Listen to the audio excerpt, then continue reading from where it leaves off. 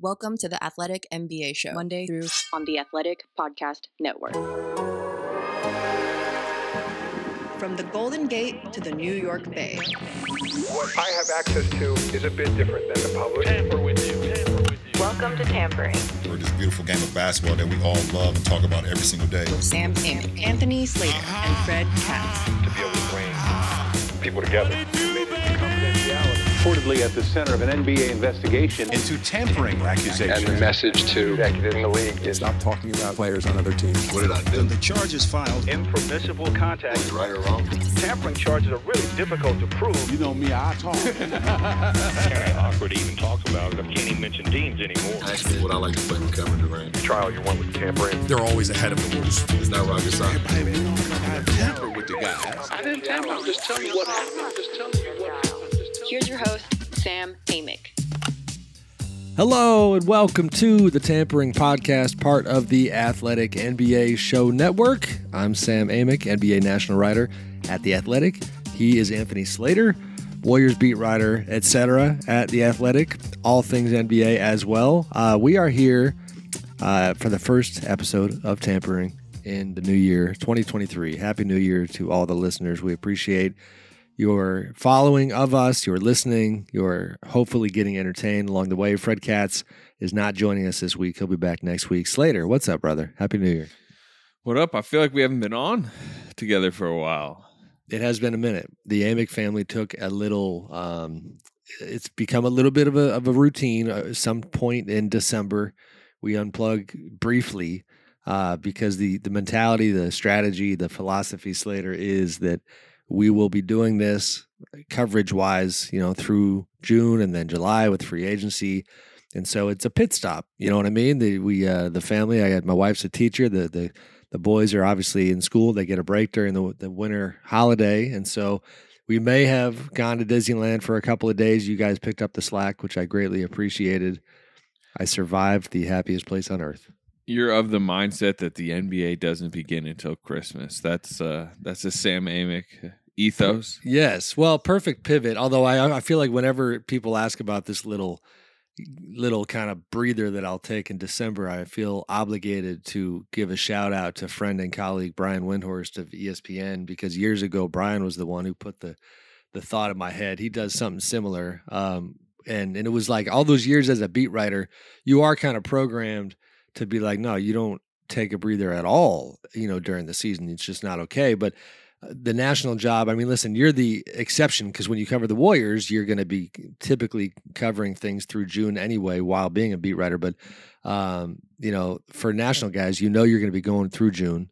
And so that's the idea. So I took Brian's advice, had a good time, have done that for quite a few years. But here's the perfect pivot for this week's episode of Tampering, is that you kind of alluded to it, like, all right, you're of the belief that the season doesn't really begin and there, until around Christmas. And there is some truth in that, right? Like for me, if you go back to the 2010 lockout, that was when I first really learned in terms of the NBA world that was a real thing. David Stern, the late, great David Stern, was negotiating hard with the players back then and really not budging whatsoever when it comes to the possible start of the season. And he had clearly earmarked, that Christmas Day date as the kind of the final frontier, that he did not want to have the season start after that for business reasons. And it's a real thing. The casual fans don't really pay attention the first couple of months. And I think that idea remains and remains true right now. You remember the post-bubble season too? They really kind of crunched the beginning of the next season. To get it Christmas in, I believe, opening night, because they wanted an opening night, which was like December 23rd or something like that, and then a Christmas slate. So yeah, I mean it matters a lot to the league, obviously, just from a financial perspective, right? Getting those games in front of a big audience, and I would say on a in a normal season like this, from a schedule perspective, it is a good checkpoint.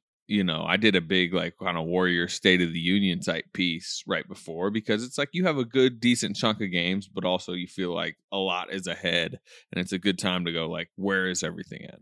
For sure. I don't know if you run into this too, but to that point, every once in a while, and this happened to me like a week ago, I'll be talking to a friend who enjoys the league but is not hardcore, And I got a buddy, Brian Duncan, out in Minnesota, who's a eternally frustrated Timberwolves fan, which by the way, we will get to that later. We're going to talk about what's happening in Minnesota. But Brian said to me recently, he's like, "Oh, I don't really watch, the first couple of months. It's just I don't really pay attention till January. Like it's real, and people are busy, and now is the time they start locking in a little bit. So why don't we do that this week? We're gonna make the rounds like always, But first and foremost, I think we're gonna hit on the Denver Nuggets, which have found their way to the top of the Western Conference, earned their way to the top of the Western Conference. Nikola Jokic is playing his tail off again. I think creating some really interesting questions in the MVP race that are worth unpacking. They had a big time win over Boston last night. We're recording here on Monday morning, and we won't have this result for the pod, but they play Minnesota tonight, which is an interesting reunion game. Tim Connelly, former Nuggets executive, and the guy who obviously did the Rudy Gobert trade in Minnesota, has got a little reunion game of his own. From there, we'll make the rounds to the T-Wolves that we alluded to earlier. I don't need to break the whole thing down. We'll go east, we'll go west. The Nets have won 11 in a row. Boston looks a little bit, not gettable, but they look like Brooklyn's coming after them a little bit. You want to start on Denver? Does that sound all right by you? Yeah, that's fine. We saw them. You saw them a couple games in Sacramento recently. I saw the second one where they actually lost. Probably should have won, even though they didn't play. Gordon was out that game. No Jamal Murray. Still not playing really on back-to-backs. What are you? You were the one. I think you kind of did. You did the bigger picture piece on them. And really around them. What was like your biggest takeaway? Well, and that this time of year for me, I love basically, you're kind of like, if I'm not on the road in terms of getting on a plane somewhere, then you're studying the Kings and Warriors schedule and enjoying, as the different teams come through, you get your kind of front row seat to the better teams throughout the course of the season. The Nuggets had this back-to-back set in Sacramento, and it was perfect for me because, I've got a good feel for that group already, been around them a fair amount the last couple of years. But the back-to-back setting created, kind of a cool little window where scouting-wise you could go to the arena, 2 nights in a row and not only see them on the court doing their thing, but talk to everybody around the team and just get a feel for the group. And here's, my 2 cents on them is that they've got the continuity that, I think is for sure on the short list in terms of, teams around the league that have that sort of continuity. They've been through a lot together, and it's not linear, meaning that, the Jamal Murray injury created this major, kind of chapter that you can't sit here and say this is one of those teams a la the Utah Jazz the last couple of years where they just kept kind of, falling short in the playoffs and you thought they were going to chip away at it and eventually break through, and they didn't.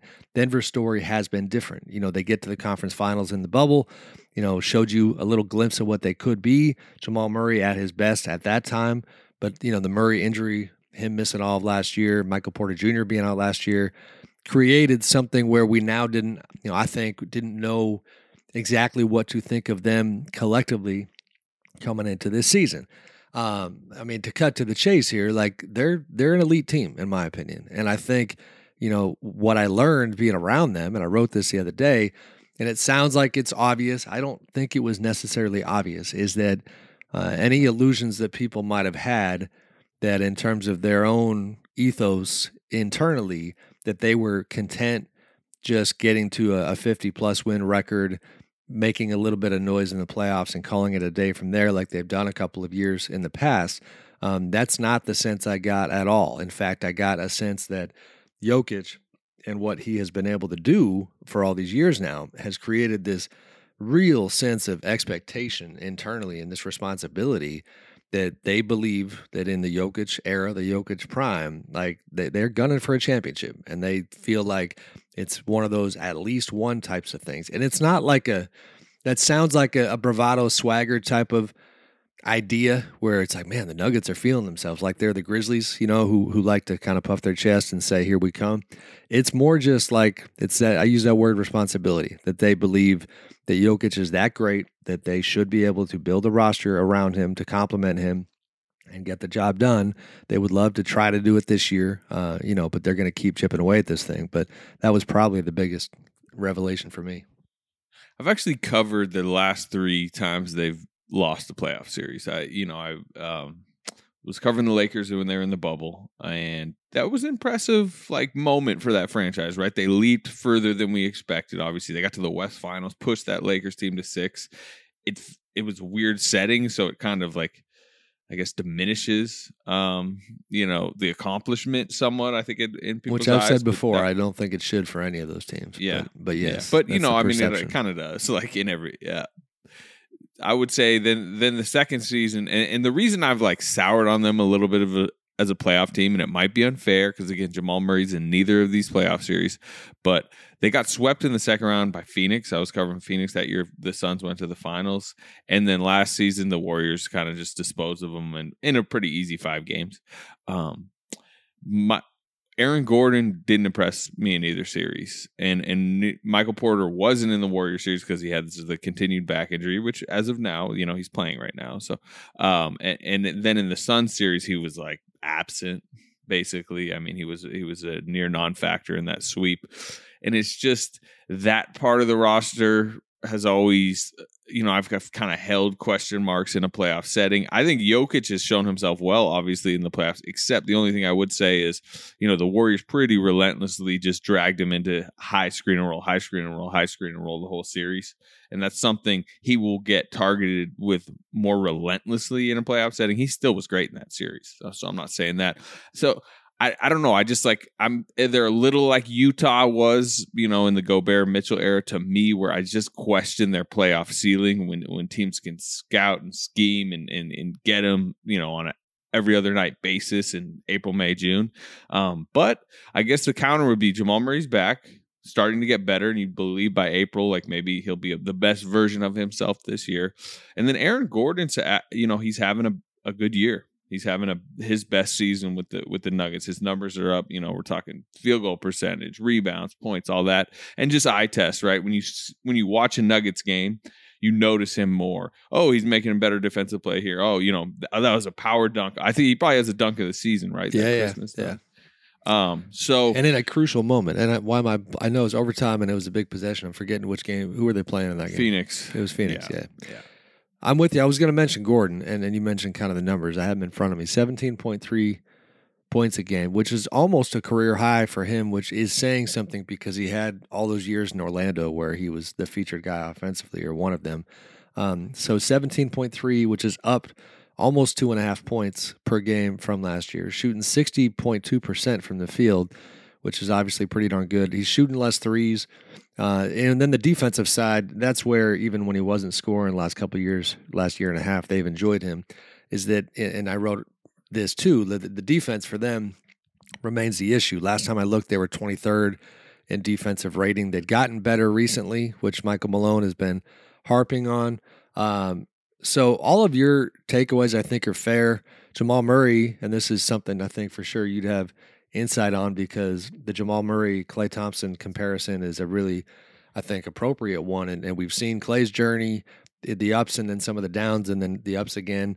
Jamal is going through that where he has gotten better, but he's still, again, not playing the back-to-backs. They beat Boston without him.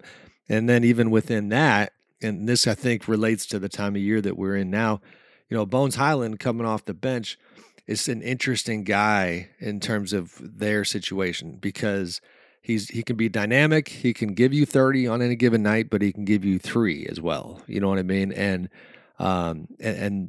Jamal being Jamal means I think Bones' opportunities are going to be somewhat limited, even when he's out there running things with the second unit. But I think as we head into the trade deadline, you're going to hear Bones' name a little bit, because I think the Nuggets are looking at ways to get better defensively. I wrote that they're looking for defensive help, but wings and guys that are just bigger and longer.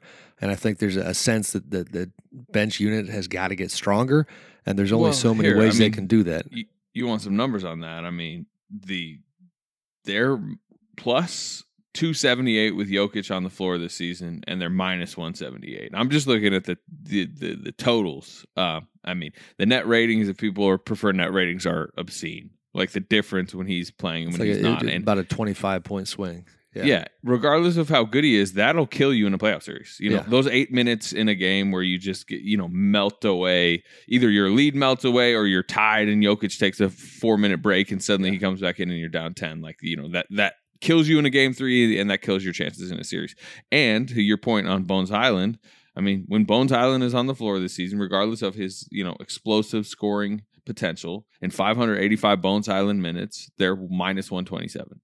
So the units that include him haven't worked. It's not, I wouldn't say it's solely because of him, but they must reconstruct that second unit, I think, to realize their potential, because you can't get pummeled like that when Jokic sits, because then you can't sit him at all, and then he's super tired. We've seen him, as much as it always looks like he's exhausted, we've also seen him later in seasons, like late in playoff series when they've overused him, really look exhausted. And then what happens? He's bad. He gets much worse defensively because he's doing everything out there. He's being forced to play 43 minutes and he has to guard 65 high screens. And it's just. Although, man, I swear I love that thing, that weird quality, unique quality he has where he might look tired. He might look like he's exhausted. But then, like, did you see this clip with DeAndre Ayton recently talking about Jokic on the bench? No. It was good. In that Phoenix game, Ayton basically, I forget who he was talking to, one of his teammates, and I'm paraphrasing, but he basically was just like, man, he's like, that dude can run. He's talking about Joker. He's like, that dude can run. Like, he looks big, but oh my God, he can run. Like, it's deceiving. And even the way he pushes the break at times, I mean, it's incredible to watch a guy who looks like a big old grizzly bear. He looks like one of those like marathoners and like deeper in the marathon, but just won't give up. And like the determination, you're like, that person is exhausted, but like they're not slowing their pace. They're just looking increasingly exhausted. And then the ones I love are, he's just kind of like he's stumbling through the lane, looking exhausted. He like flips something up and you're like that was kind of an odd shot. And it's just swish. You're like, okay. Natural segue here. Let's jump into the Minnesota stuff and the segue is that Nuggets GM Calvin Booth will be the one making, heading the decisions in Denver as it relates to their roster and what they may or may not do going into the trade deadline. Well, he sits in the seat, of course, that was previously occupied by Tim Connelly, the longtime Nuggets executive who built that Nuggets team and then surprisingly headed to the Timberwolves in the offseason and just wasted no time, obviously, making, probably the biggest splash of the summer in the Rudy Gobert trade. And it's just there's no other way to describe that deal right now other than it's just looking like an absolute train wreck. And with Karl Anthony Towns out, that calf injury from late November, he was supposed to be out 4 to 6 weeks. We're obviously around the 4-week point. At the moment, they've got some other guys out as well, but they've lost 6 in a row. Rudy's, not playing well. I mean, our John Krasinski out in Minnesota had a line that jumped out at me from his latest piece, just highlighting the fact that Walker Kessler, I think that pick came, that was that Minnesota? That was, that's right. He was initially drafted by the Wolves. Right, thank you. So, the idea that Walker is outplaying Rudy this year is less than ideal, suboptimal, as they say, in terms of the optics of that trade. But even beyond Rudy, just the Minnesota situation, it's getting obviously increasingly tense. You got, quotes coming out of the locker room about players only meetings and guys saying that, ominous comments about why they're struggling. We know why we're struggling, but we're going to keep that in-house type of stuff. John reported that Chris Finch, their coach, does not appear to be in trouble. And so it is, to Tim's credit, he has stepped up publicly and said, it's on me to figure this team out from a roster standpoint. But man, just an absolute mess out there. Thoughts on the T-Wolves? I think Finch is shown to be like a good coach, right? Like, I think he was in Coach of the Year. I don't know. Did he finish top 3 last season? He might have, but he was definitely in the conversation.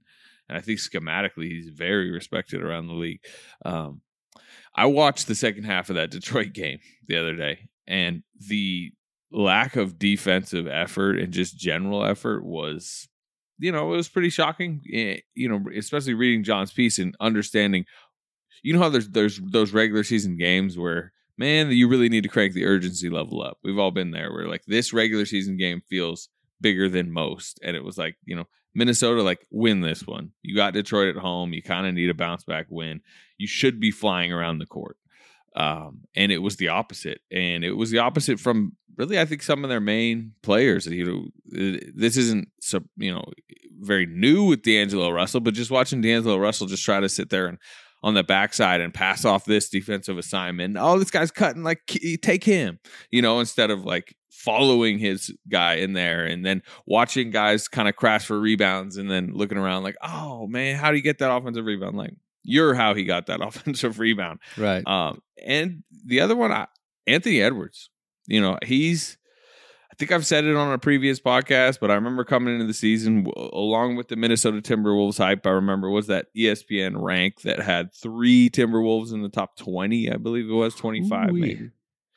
And, we can get to Gobert because I think that has been the target of a lot of criticism because the trade was so questionable. But Anthony Edwards has not made a third season leap. I mean, you could argue he might have been better last season, at least just like in the margins of the game. And obviously, I think part of the criticism of the trade is you ushered in a much more complicated court mix for Anthony Edwards, who should be your most important piece moving forward, right? Like he wants a more up and down open game. I mean, anybody who knows basketball understands like barreling, scoring 2 guard that wants to get to the rim, like, is better with more space instead of less space around him. But it doesn't help, and not that this is on his mind, but what's on my mind is Donovan Mitchell's ability to thrive in Cleveland. I always think of that in the context of Anthony's frustrations, because I do understand the idea of having the runway clogged. But, Donovan, all those years, obviously learned how to play with Rudy. And in Cleveland. A key word there, or key phrase, all those years. Yeah. Anthony Edwards doesn't have all those years, and they operated like, oh, Anthony Edwards is like shown promise. Well, like we're ready to compete, trade all the unprotected picks that can be used in Anthony Edwards' future. To your credit, you it's on wax. You said this in the summer that you had questions about them making the leap too early. They did. Yeah. They got drunk on the play-in win, right? I mean, I think a little bit. Well, and I honestly think it's the play-in win. I think it's the ownership transfer, which is a unique, deal where it happens progressively with Alex Rodriguez and Mark Lore. And everything was splashy. The play-in was splashy. The ownership stuff was splashy. Hiring Tim Conley was splashy, and they were trying to go big. And it's a small market thing too. You now even more than ever have a good feel for my neck of the woods because you've been writing a lot of King stuff this year. Small markets have to fight the urge to overreach, I think, when it comes to everything from free agency to trades. And part of it is it's that I guess unofficial calculus of like relevancy and success. Like sometimes you're just trying to be it's not a relevancy thing, but you know what I'm saying? Like they went big. No pun intended. I think one of the issues or problems they self-created was they overreacted to the Memphis series. Memphis is an awesome offensive rebounding team. I mean, we've seen what Steven Adams Kings game last night. Yeah, what does Steven Adams have? 13 23 boards, 13 offensive boards. Yeah, and Brandon Clark in that, and the reason why I'm referencing this is they played Memphis in the first round.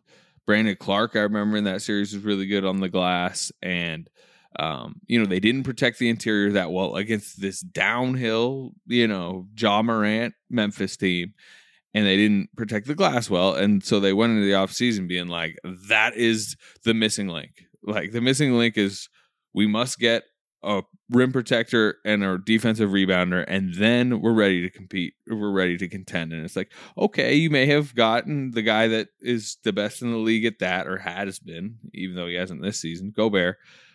But you're going to create 5 other issues, including the fact that, like, I never thought Towns and Gobert made any sense together, particularly in a playoff setting. Like, the thought was, and I remember hearing this from a lot of people around the league at the time, like, okay, come down to the playoffs. You're going to have to pick one of the two, like, down the stretch of big playoff games to play. So which of your $200 and whatever $1 million centers are you going to use? Because you're not going to be able to have both on the floor. And how are you going to be a contender when you basically have to bench a $200+ million player? That was the thought. The one thing that should be said within all this is, like, Towns has been out. Like, they've been dealt a pretty hefty level of adversity just through the injury perspective of, hey, come together, but theoretically your best player, Karl Anthony Towns, is out. So that also ruins some time to come together for them also.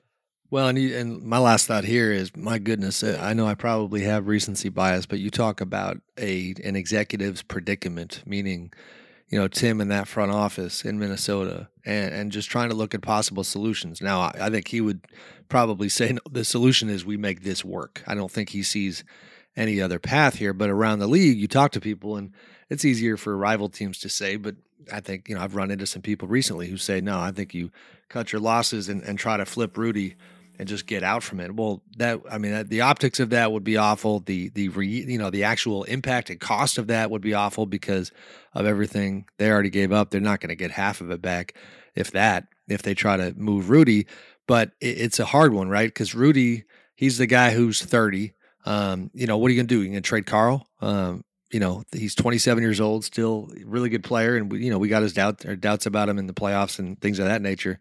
But I just don't see a clean way out, and I think this is something that's going to be with them for years. Yeah, it's somewhat similar to the Westbrook trade in LA, which the Lakers did, and I think regretted pretty quickly. Easier exit strategy though, right? Like less time on his deal. You have a quicker exit strategy with Russell, and that's why it's not as big. And you didn't trade as much, right? You didn't trade all the unprotected picks for Westbrook. Yeah. The big thing with Westbrook is you could have gone the Buddy Hield, King's path. You could have done a few things. Whereas I just think the big difference is clearly the Lakers handcuffed themselves. You also wake up in the morning as the Lakers. That's the other thing. That's why it's so hard for Minnesota. Is that in terms of just, the rest of the league can't stand the fact that the Lakers, the idea that they can fall into success because of their brand. They fell into LeBron, right? Yeah. That wasn't some grand plan that they executed so well, and that's why they got LeBron.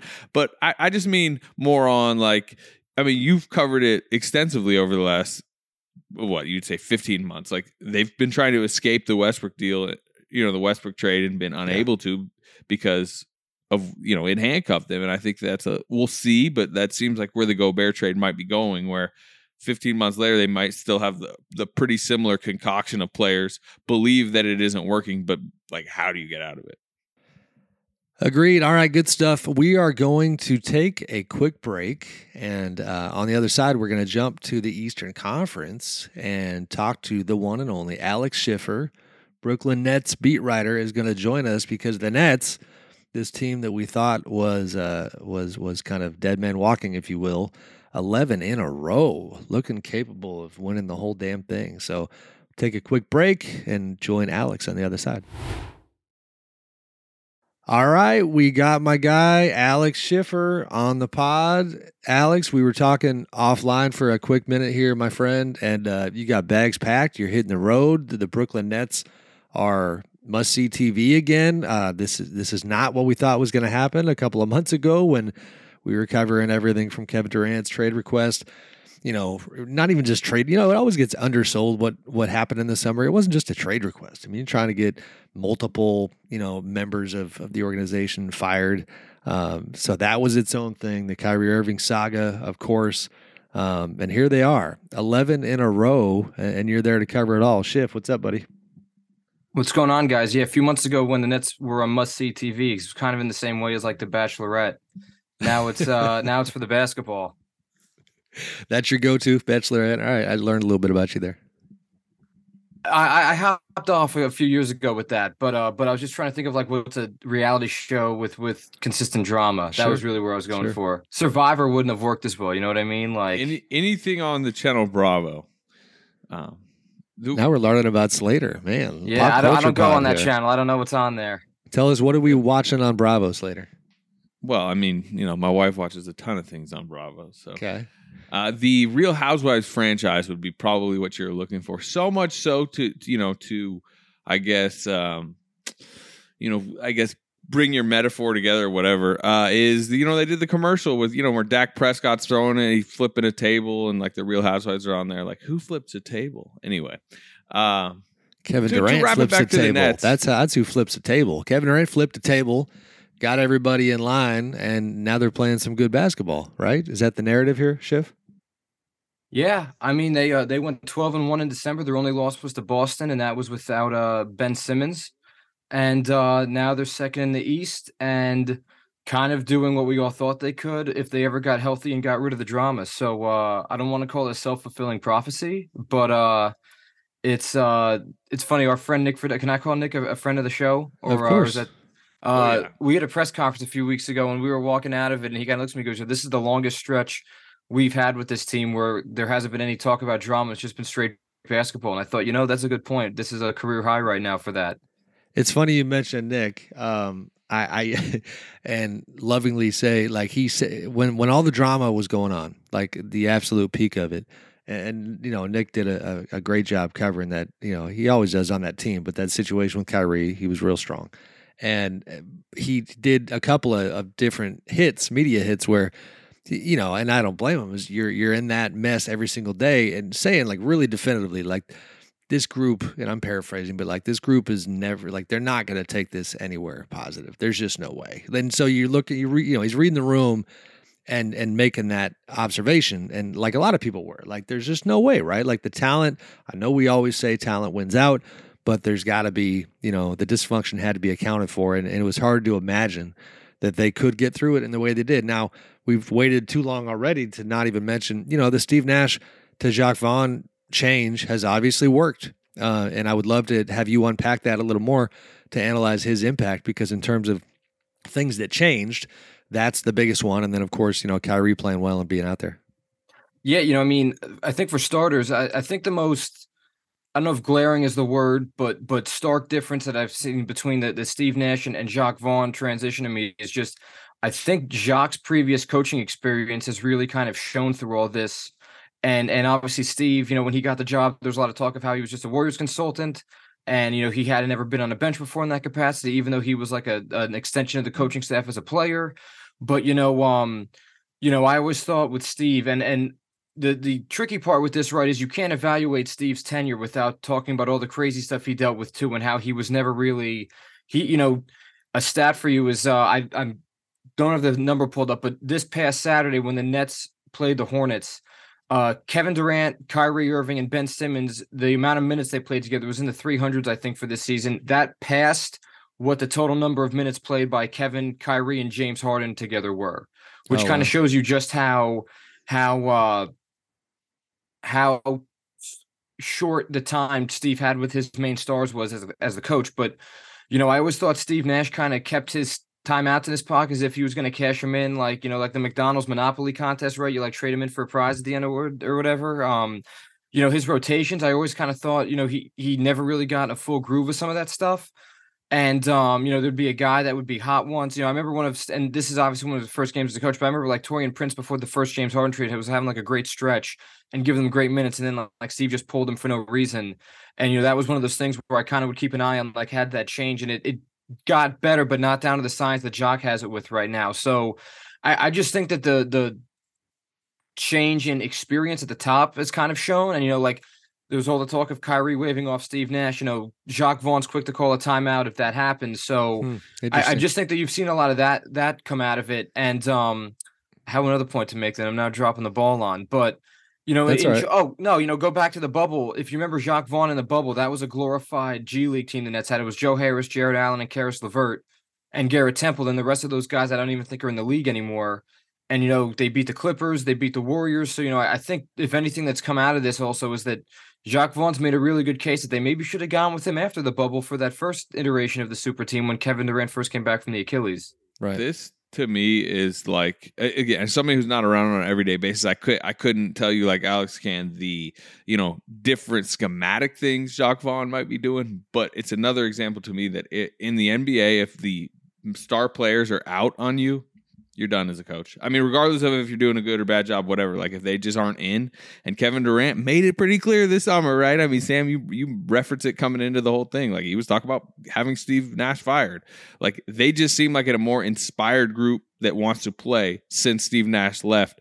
I don't know if that is Steve Nash's fault or not, but like that to me, although it's this funny, summer, I hear you, Slater. I want to give me your counter to this. Yeah. Kevin played his ass off when Steve was coaching. You know what I mean? Like I've never seen like the vibe that you're referencing. I get, but it was confusing to me because, to Kevin's credit, in terms of, I mean, you know, I'm one of those people that it does make my stomach turn when guys decide I want this coach out, so I'm going to dog it. You know, and you know, I mean, like even James late in his Brooklyn tenure, we saw some terrible basketball from James Harden for his own reasons. He wanted out of town, but Kevin was putting up MVP caliber type numbers, but they just, I mean, they weren't winning. And I don't know if is there nuance there where, you know, he's pulling back on the winning basketball plays. I don't even know how you unpack maybe that. He's speaking for the team. You know, I don't know. I mean, like Alex referenced the Kyrie stuff, and like there seemed to be a lack of, you know, he didn't seem to have Kyrie's ear at the end if he's just like waving off play calls and stuff. So, you know, maybe he's speaking for others. And going back to, you know, the Nick Friedel comment about how this team just isn't going to make it work, you know, I think one thing that Kevin deserves credit on is when Kyrie got suspended for the documentary stuff, you could argue that if there was a time to dog it, it was during that stretch. And then, you know, they maybe blow it all up and head toward the lottery because they do have the pick this year with Houston, and Houston's also heading for the lottery.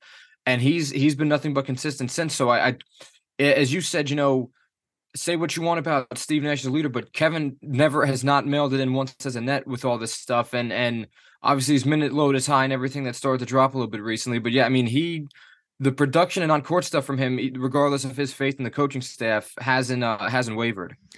So another element or another aspect of this that I would love your thoughts on, Schiff, is the Sean Marks experience. Now, Sean's very close to the vest in general, personality-wise. I feel confident predicting he's never, I think even after his Nets tenure comes to an end at some point, he's never going to do some interview where he shares his true inner thoughts about this experience. Not really the way he's wired. But if I'm him, the part that just cracks me up is like, all right, franchise player asks the owner to fire you.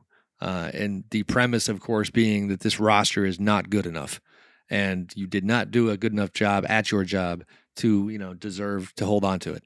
To see this roster do what it's doing, you know, and I also would, I think, boldly predict that Kevin's not really going to do a mea culpa and say, okay, I got the Marks part wrong.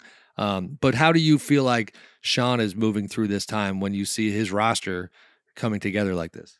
Yeah, you know, I got a few thoughts on that. I mean, Kevin's done, I don't know if it's a mea culpa, you know, he joked that he's probably the reason the Nets didn't get a Christmas Day game from all the stuff over the summer. Yeah, that was good. And he did say in a question I asked him about the trade request this summer that he has liked what Sean's done with the roster. This is going into the season.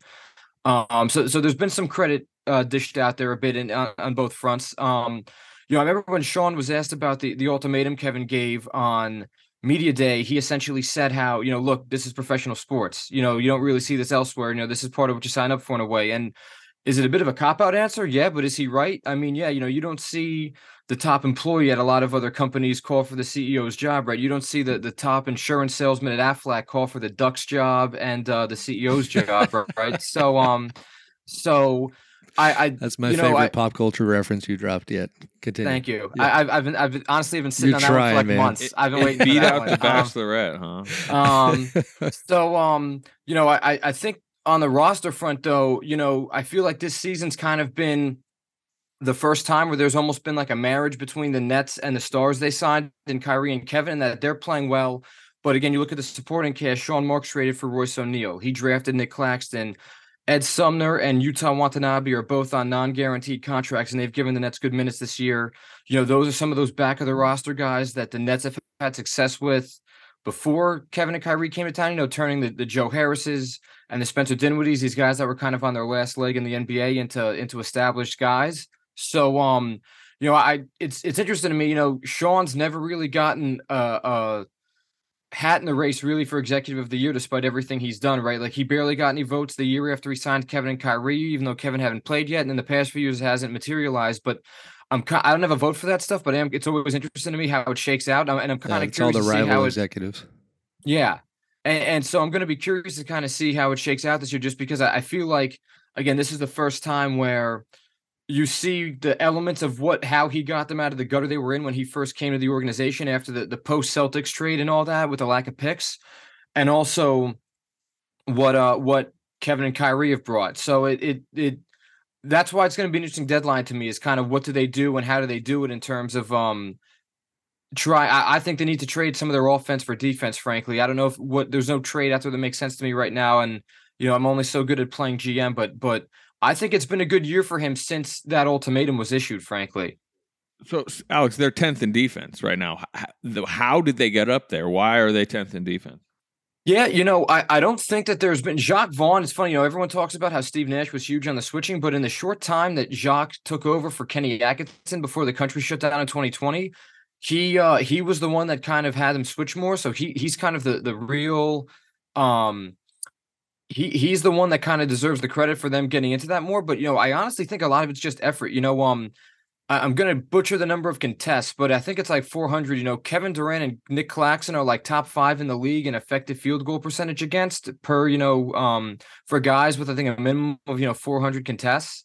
So, to me, it's kind of like when they try, when they contest, they're pretty effective. I mean, Nick Claxton's had back-to-back 6-block games.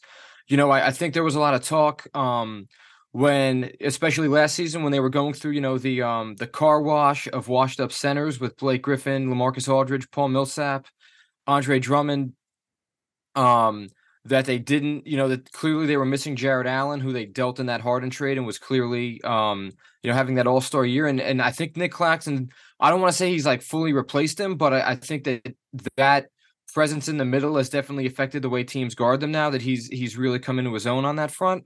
And, Kyrie's given them effort. I think Royce O'Neal has been a great defensive addition for them. To me, he's almost kind of like a free safety, the way he kind of chases down long passes and intercepts them. And Ben Simmons, who we haven't even talked about yet, he's still kind of coming into his own offensively.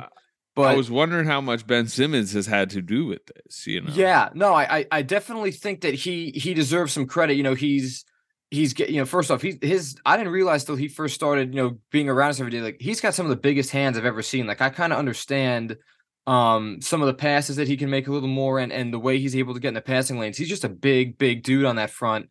And I definitely think that he's helped. I don't think he's had a game where, like, he's kind of pulled a Darrelle Revis and got a guy on an island, but like, teams have changed the way they attack the Nets, clearly because of him just being out there in general. Yeah. Go ahead, Slater. I will cover the game they just killed the Warriors. They scored 91 in the first half. So, most people would look at the offensive side that night, and they were super hot from 3. But defensively that night, Ben Simmons was put on Jordan Poole, no Steph Curry, and he really bothered Jordan Poole. I think Jordan Poole went like 4 of 17, 7 turnovers, something like that. And then, Steve Kerr referenced the fact post-game, like, Poole's going to have to get used to that without Steph. So that was a night I thought Simmons just kind of took an assignment and really changed the game, because if you've looked at the Warriors non-Curry, like, the games they win are the games that Jordan Poole scores 30, 40.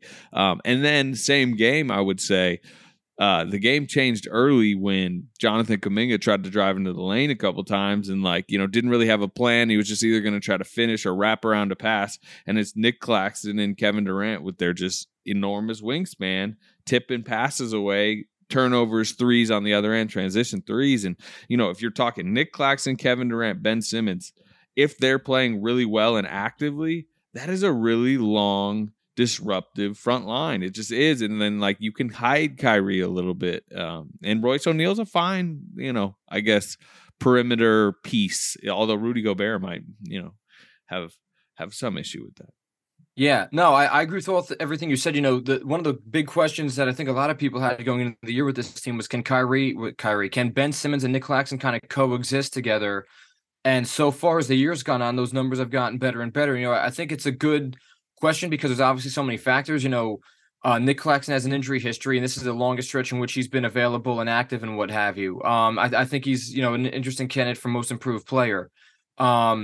we talk, Ben Simmons coming off the back surgery and the long layoff, the coaching change, I think that there's a lot of factors, and I don't know if it's one thing as to why they've gotten better as a unit in addition to just, chemistry, whatnot, and reps together. So no, when they have those three out there, they are long, they are switchable, and they can give you a number of different problems, whether it's rim protection, getting into passing lanes, etc. So I, as you said, though, you can hide Kyrie and then that other person, whether it's Joe Harris, whether it's Royce O'Neal, whoever it may be, that it definitely Yuta Watanabe, they've gone with a lineup, I think, with those three, and Yuta out there as well. He gives them some length and he's a good help defender. So they those three, though, are a very good foundation for defensively, regardless of who the other two players out there are.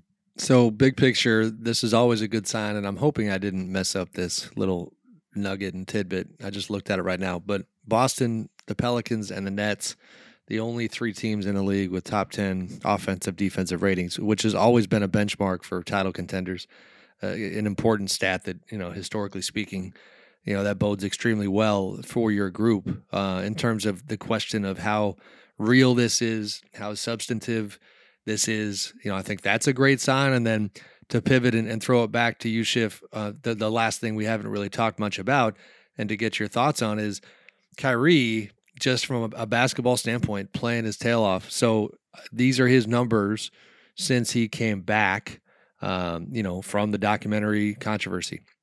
They've gone 15-3. He's averaging, where's it at here? I just lost it. 25.9 points a game. On the old 50-40-90 splits, 51% overall, 41% from three, and then on high volume, 8 attempts per game from beyond the arc, 90.8 from the line, 4.5 assists, 4.9 rebounds. Doesn't get much better than that. How are you seeing Kyrie? Yeah, as you kind of said, him and Kevin both, I think I had Kevin's splits pulled up a minute ago, but he's also, he's having a ridiculous season, but I think he's also, he's 56 right now from the field, 36 from three, and 93 essentially % from the line. So, you have two guys that are essentially both in the 50-40-90 territory. He's been engaged. Which, by the way, is Steve Nash territory, ironically. Yes. I wasn't going to be the one to make that joke. My act's over on that front tonight. But when you have both those guys going 50-40-90, I think, again, you've seen a lot of what it opens up for the rest of the guys. Nick Claxton leads the NBA in field goal percentage, Yuta Watanabe with the threes. The domino effect there has been huge for them, I think, and that hasn't been there before. Kyrie, as you said, he's been engaged. You look at their numbers in crunch time, they've been lights out. And it's to me, it's going to be very interesting. Just, I don't want to put the cart before the horse, especially with this team, but,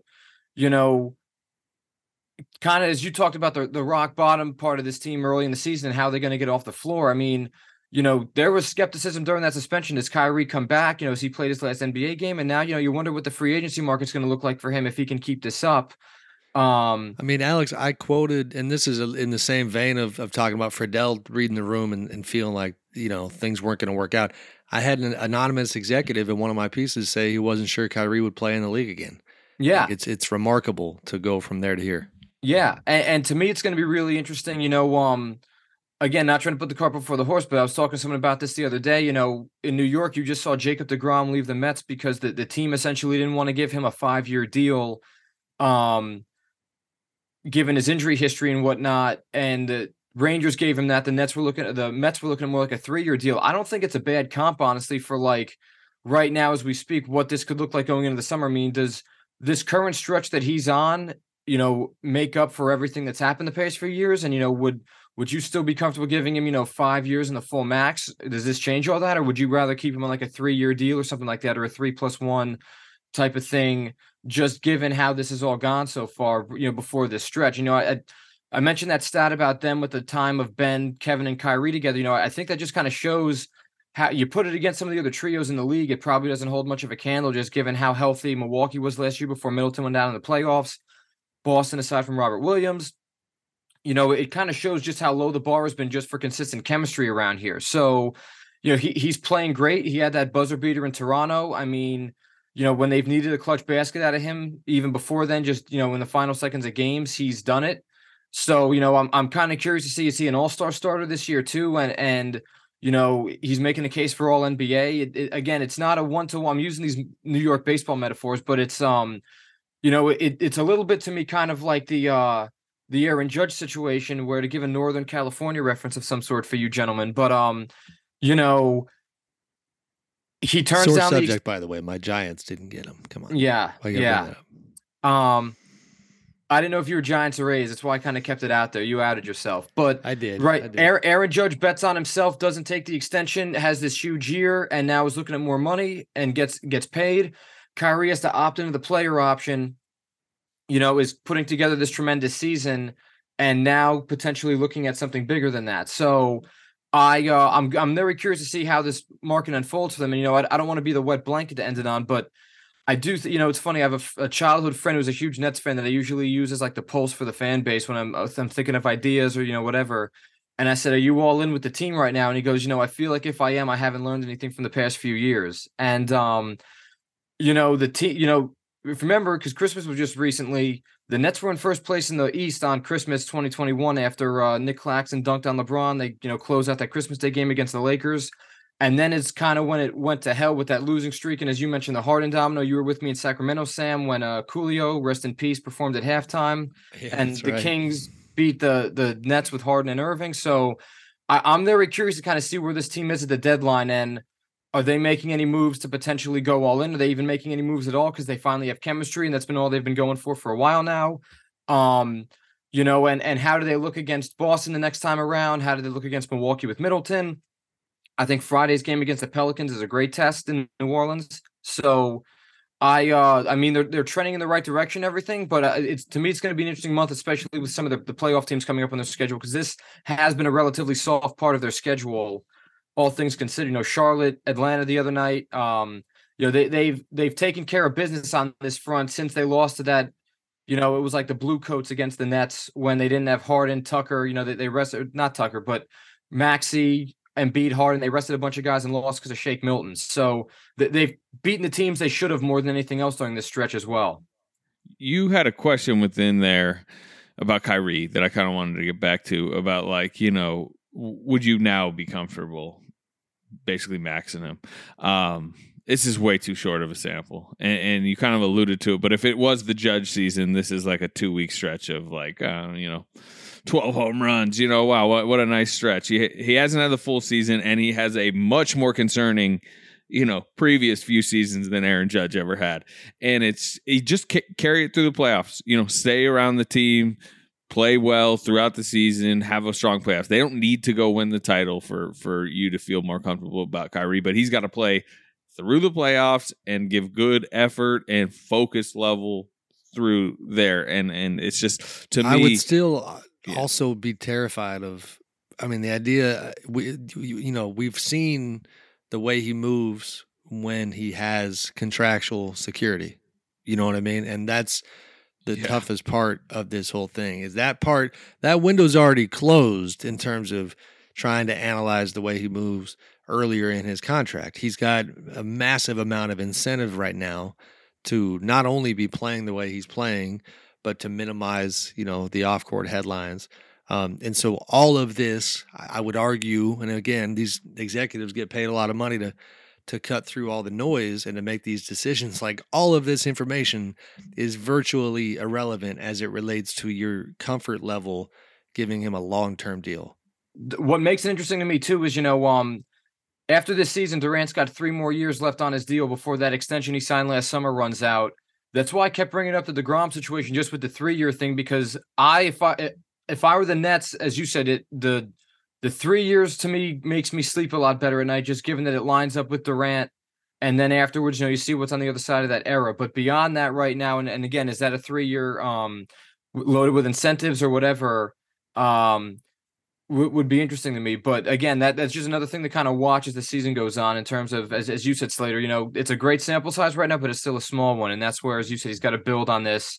They've had, up at kind of my last point about the Christmas record last year, usually the first part of the season is when the Nets have been pretty good, regardless in recent history. It's when the calendar turns where they start to run into some trouble, which is why, checking in at the end of January isn't a bad idea with this team, just given that's when they had the 10-game losing streak, start around, I think, the end of the month or middle of the month last year after Durant went down. So there's still a lot. As good as this stretch has been and harmonious as it's been, and how I haven't been looking up things I didn't expect to look up when covering a basketball team has been, it's still a small sample size. Right. No, agreed. Good stuff, Schiff. This was short notice, and you stepped up, man. Appreciate you. Good to see you. Enjoy that road trip. We'll look forward to your coverage there. Thank you, as always, to the loyal listeners. This was a fun return to tip off the new year, and we'll talk to you next week. Thanks, guys.